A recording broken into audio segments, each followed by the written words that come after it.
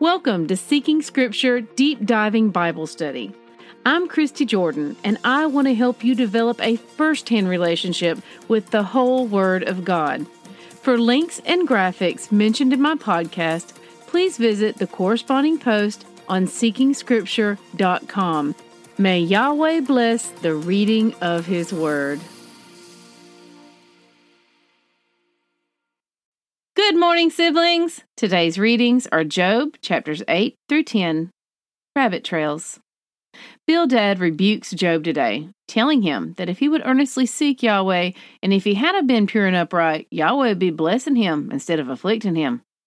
Side note, sounds a lot like the prosperity gospel to me. It's difficult to read this incessant rebuke of Job by his friends, knowing how Job himself is suffering and seeking the Father. But I find his attitude to be far more reverent than theirs. Chapter 9 finds Job praising the Father's wisdom and strength, and twice he mentions Yahweh's anger, Job 9:5 and Job 9:13. Note that he does not question his anger, but makes note of it. In our culture, we are often taught that Yahweh is permissible towards us in all things, is never angered with us, only those we would choose to be angered with, and seeks to shower us with blessings and love at every turn. This is what I call our fluffy God that we've made after our own desires, because fluffy God doesn't ask anything of us and applauds and assists in whatever we venture to do, as long as we can say we're following our hearts. Of course, as the saying goes, if your God lets you do whatever you want, your God is really you. Job knows the real Yahweh, one who is majestic, who judges righteously, and before whom no man can be counted righteous of their own accord. He does not question Yahweh, and he remains reverent. Chapter 9 could easily be summed up in one sentence. Job knows that Yahweh is God, and he is not.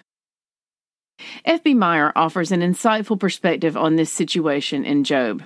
His quote reads, "As we read these complaints, we may remember days in our lives when we uttered similar ones, but we are without excuse.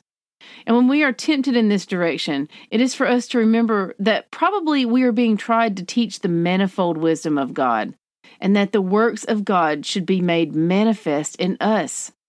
It will enable us to endure if we remember that God has conferred on us a high honor by choosing us to show that we can stand the fire, like those iron safes blackened by smoke, which the makers place in the shop windows to prove the stability of their workmanship." Jesus answered in John 9:3, "It is not that this man sinned or his parents, but that the works of God might be displayed in him." Hold tight to him in the refiner's fire. Test everything. Hold tight to what is good. 1 Thessalonians 5:21.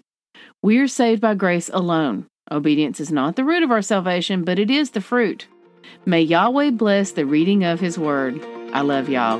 Bye-bye.